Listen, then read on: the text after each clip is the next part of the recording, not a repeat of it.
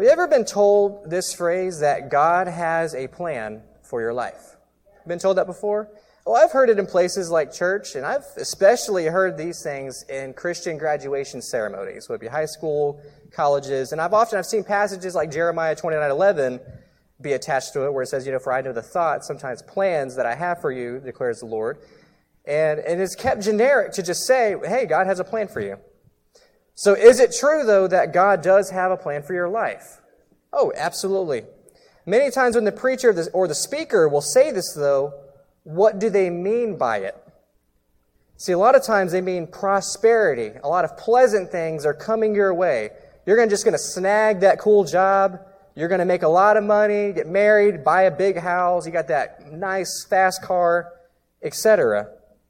But what if I told you this morning that often the plans that God has in your life includes hardships, pain, and suffering?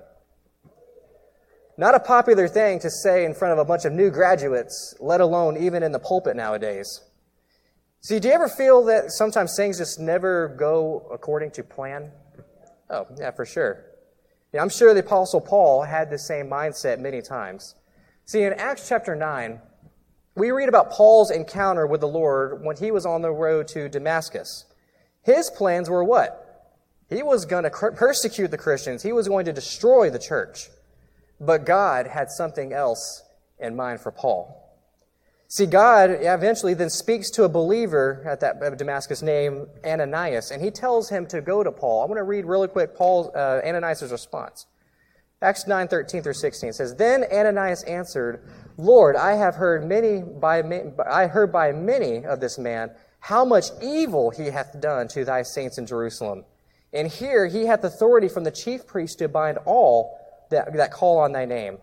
But the Lord said unto him, Go thy way, for he is a chosen vessel unto me to bear my name before the Gentiles and kings and the children of Israel. Now that sounds awesome. He's going to do some wonderful things for God, right? 16, For I will show him how great things he must suffer for my name's sake. See, notice again in verse 16, God's plans for Paul included suffering. It included hardships for his name's sake. See, Paul being in prison in Rome because of preaching Jesus. However, while our plans change and often outside of our control, there are greater plans that God has in store for us, and we can be assured to trust him through it all. See, in this letter we're about to read, we read about Paul's situation under Roman imprisonment as he writes to the church in Philippi. See, this is a church that he had close relations to, and he calls even his beloved. And at the end of Acts 28, we see Paul is put under house arrest while he's awaiting his trial. This lasted, we see, 2 years. And it was during this time he wrote 4 books of our New Testament.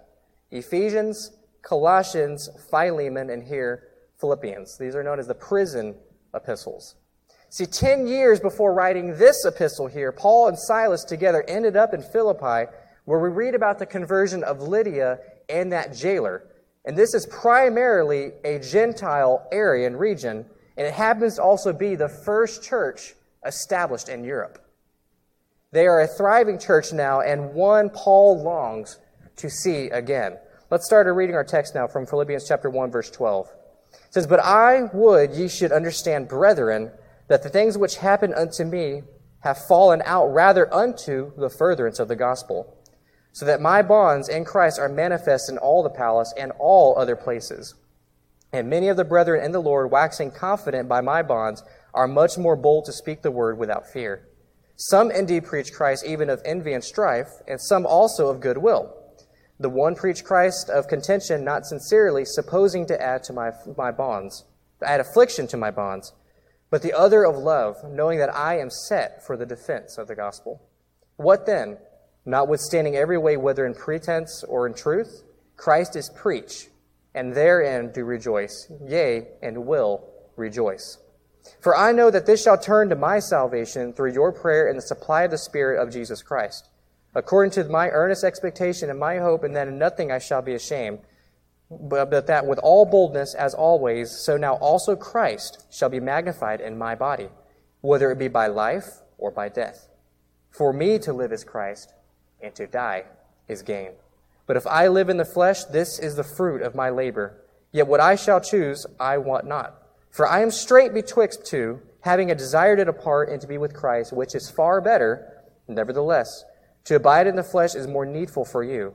And having this confidence, I know that I shall abide and continue with all your furtherance of joy of faith, that your rejoicing may be abundant in Jesus Christ, for by me coming to you again.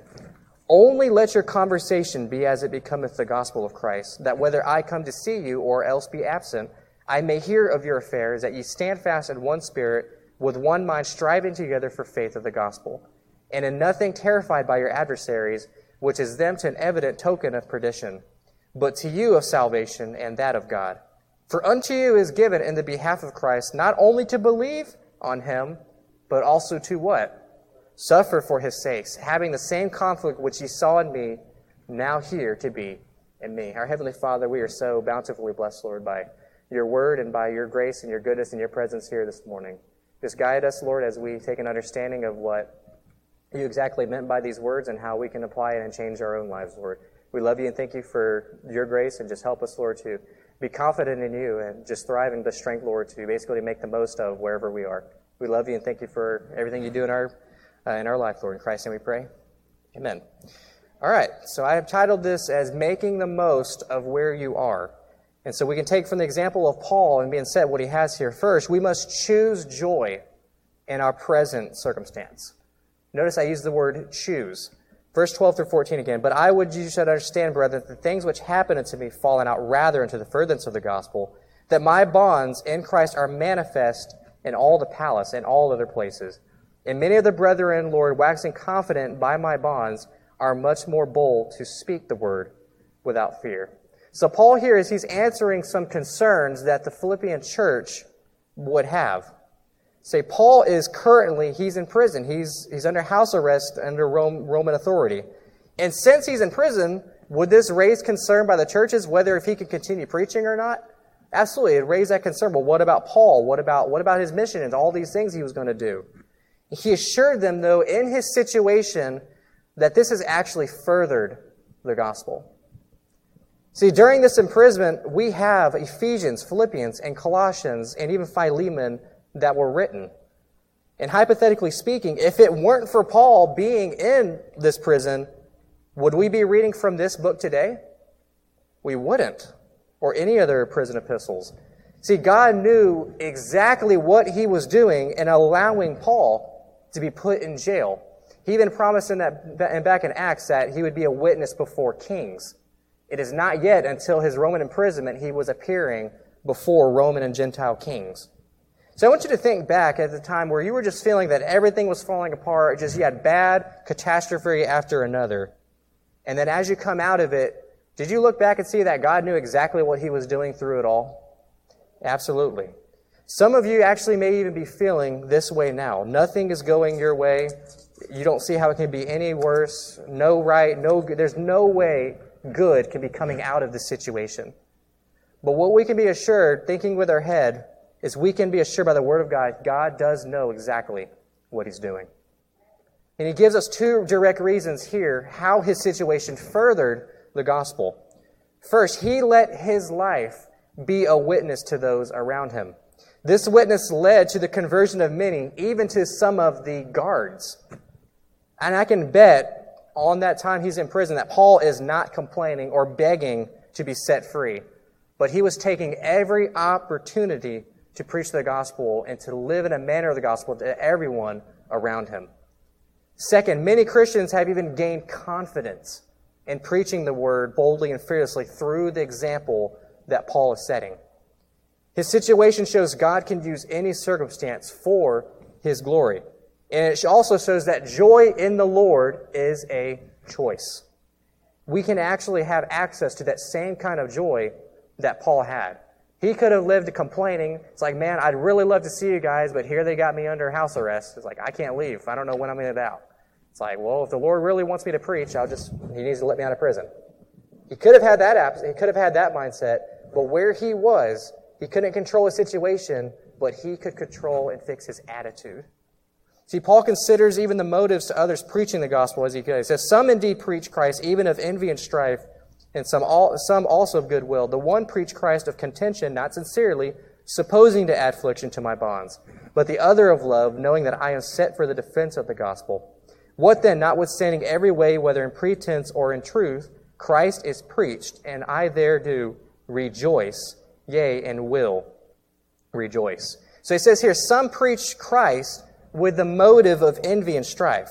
See, these were bad intentions with the preaching. And these people looked at ministry, they looked at it as some kind of competition, some kind of elevation of themselves. Instead of making it about Christ, they wanted to advance their own name. See, at Lighthouse Baptist Church, we make it our goal and our passion that Christ has preeminence here. This isn't Pastor Dill ministry, Justin Curtis ministry. This is Christ's church. We live by his authority. This reminds me of a passage from Jeremiah 23:28. See, the prophet that hath a dream, let him tell a dream, and he that hath the word, let him speak my word faithfully. I want you to take note of this phrase and let it be like basically a phrase you remember. What is the chaff to the wheat? What is the chaff to the wheat, saith the Lord? See, Jeremiah at this time, he was distraught by all of these false prophets. They were speaking lies about what the Lord said and wanted. And God assured him that he knew it and he was against it. Jeremiah, however, needed to continue being faithful in his calling, and God will be the one to sort this out. What is the chaff to the wheat? In other words, what's it to you? See, others preach Christ with good motive of will and love. These were good intentions. The proper motive for the preaching is for Christ to be glorified and him to have preeminence, never the preacher. So the chaff to the wheat. See, he sees and understands that there's people out there doing things the wrong way and doing things with bad intention. But what if he makes that his focus and concern? His attention is now divided.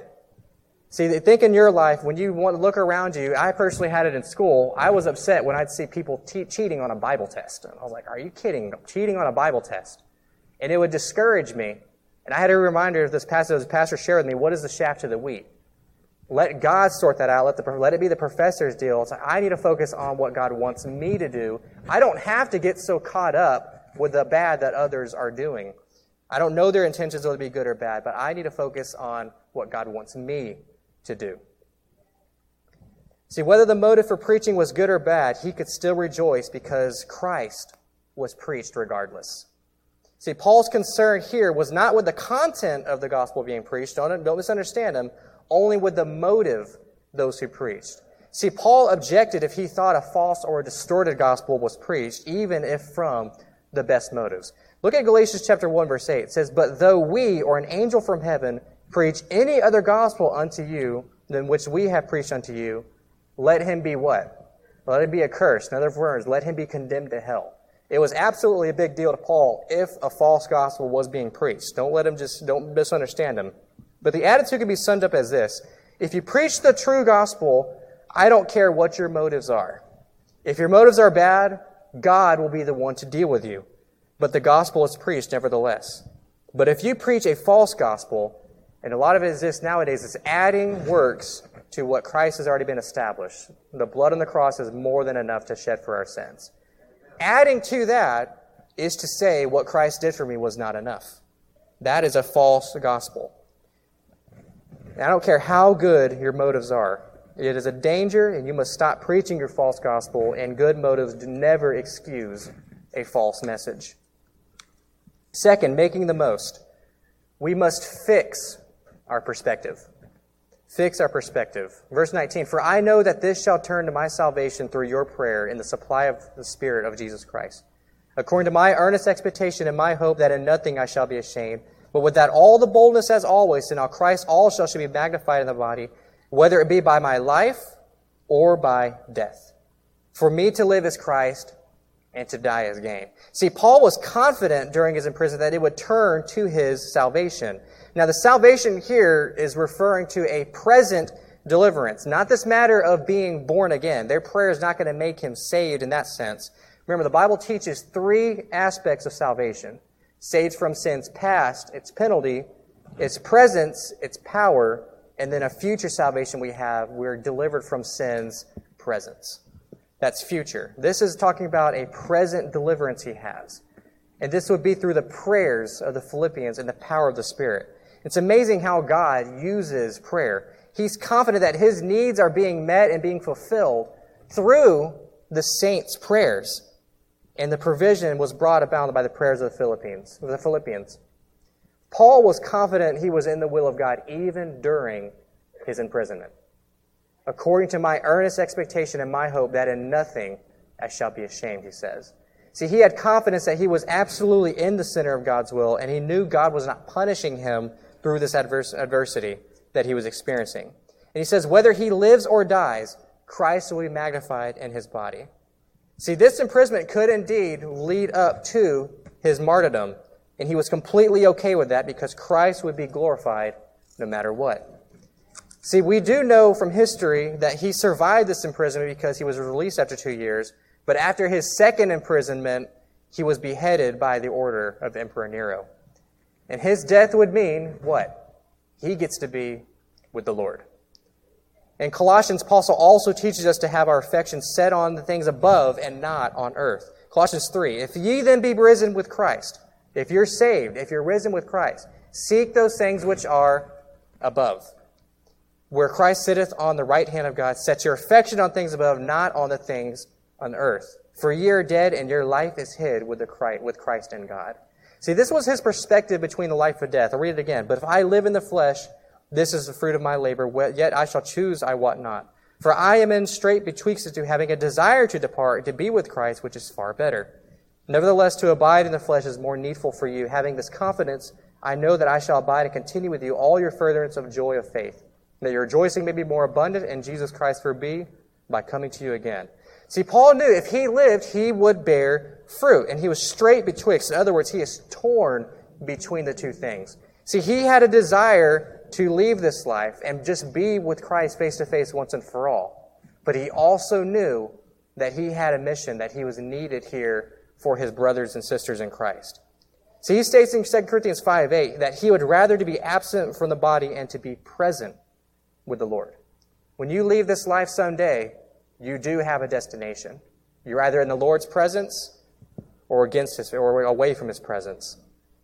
And this is why it's far better to be with the Lord. First, going to heaven meant he would finally be done with sin and temptation, and he'd get that new body, no longer having to deal with it. Second, going to heaven meant that he would see those brothers and sisters who had gone to heaven before him. And last, the best reason, going to heaven meant he would be even closer with Christ in a far better way than he's ever known before. But if he lived, it would be more needful for the churches around him. There were others that still needed him. While allowing for the possibility of his martyrdom, his expectation was to be spared this time to reunite with them. And as expected, it came to pass, he did reunite with the Philippian church later and was later martyred in Rome. See, Paul's friendship with the Philippian believers was so close that he knew that he would be rejoicing both to see him again. See, he viewed his life as truly belonging as a servant to Christ. See, if Paul were to live, rejoice, because this means Paul gets to continue to preach the gospel and care for his brethren.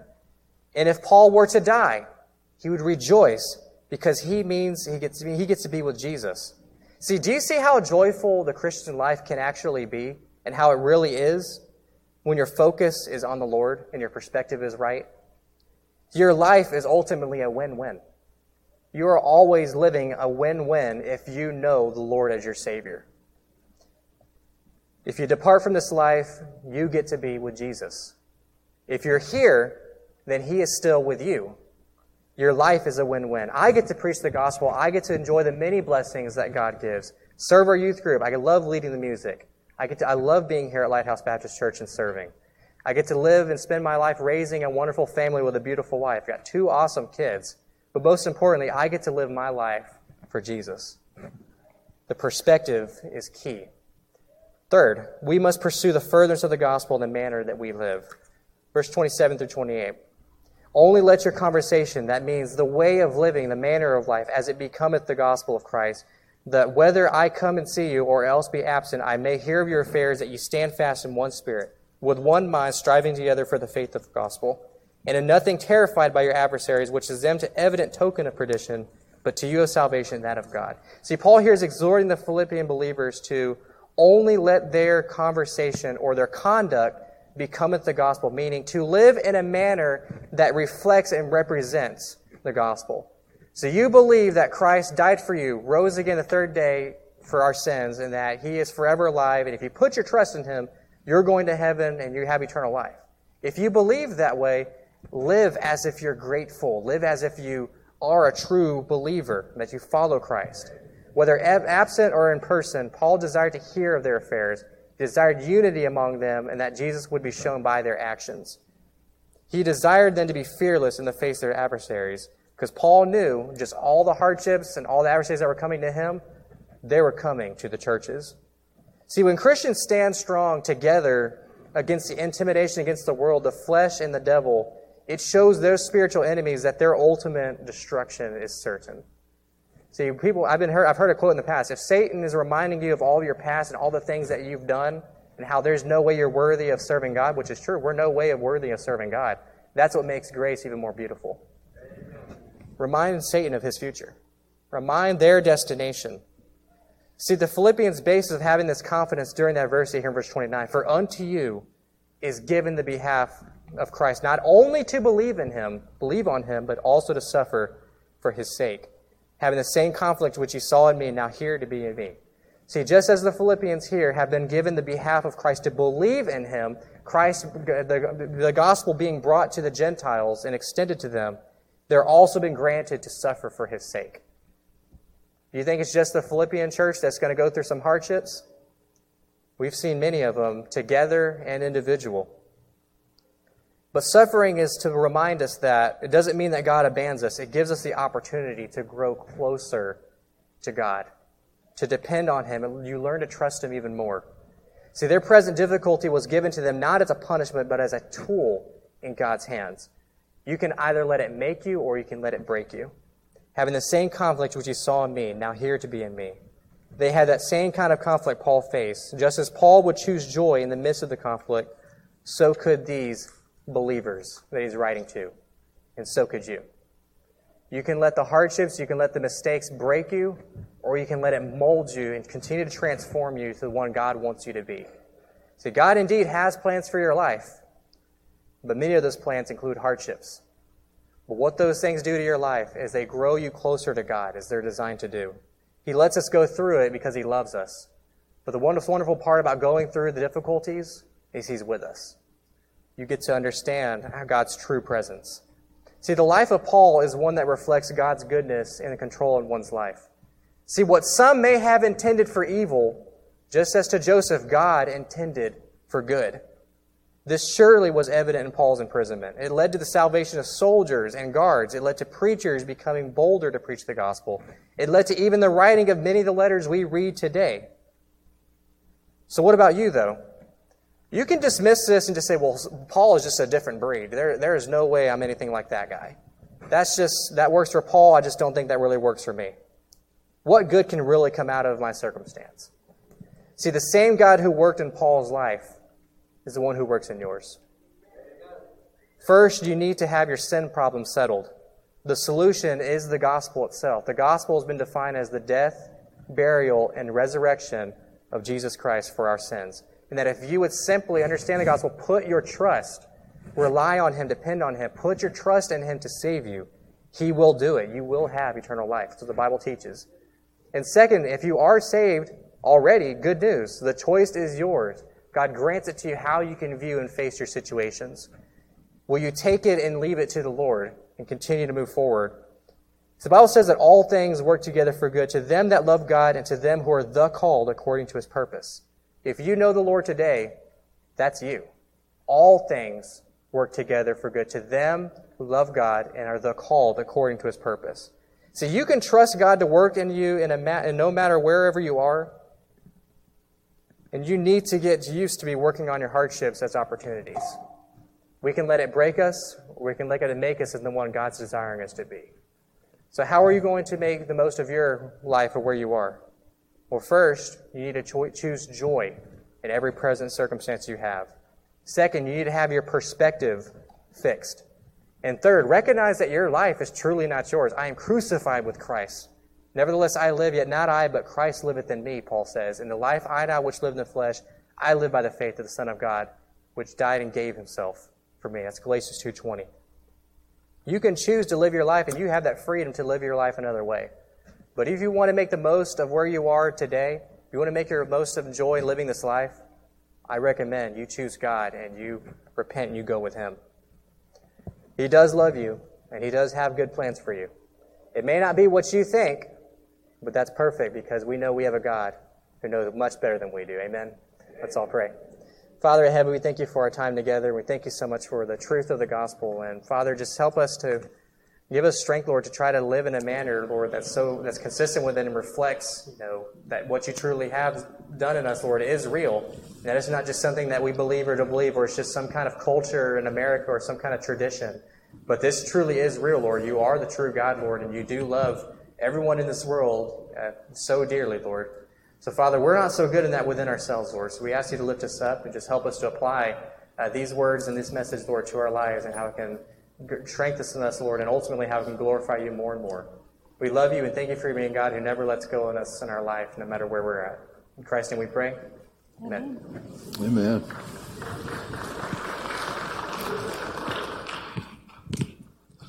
Win-win. I kind of like that win-win part. Let's stand together. He was going pretty fast. I had trouble keeping up part of the time. Sorry. And I keep up pretty good. But no matter what comes, if you are walking in fellowship with the Lord, you got to be saved first to do that, Of course, you know that. But if no matter what comes, he's going to turn it into a victory for you. Because that's who you are in Christ. That's who I am. I get to win. We're going to play pickleball at 6, and I may not win. I'll be on your side. Like I said, I may not win. Whatever the life has in store for me, it means whatever the Lord's plans are for me, I'm going to win. I've already won. I haven't fought all the battles yet, but I've already won. I look out across here, I see a lot of folks that aren't here right now. But there's a whole lot of folks here. And we win. Whatever you're going through. Mary's got a heart procedure next week. And that's not fun to face. Some of you faced it recently, including me. But you're going to win, Mary. It's a win-win. God says, I got this. I got this. No, it's better for us if you stay. And we're going to be asking the Lord to handle that for us. But you already won. It's a victory. I don't know how the Lord's spoken to your heart today, but this is the time that you respond to Him. We're not keeping score of how many people come forward, but the Lord's keeping score about whether you respond to how He speaks to your heart. Amen? Amen. We're going to sing a verse of invitation. If you need to come and get some help, we'll be here to help you. If you need to talk to the Lord from where you are, then you can do that.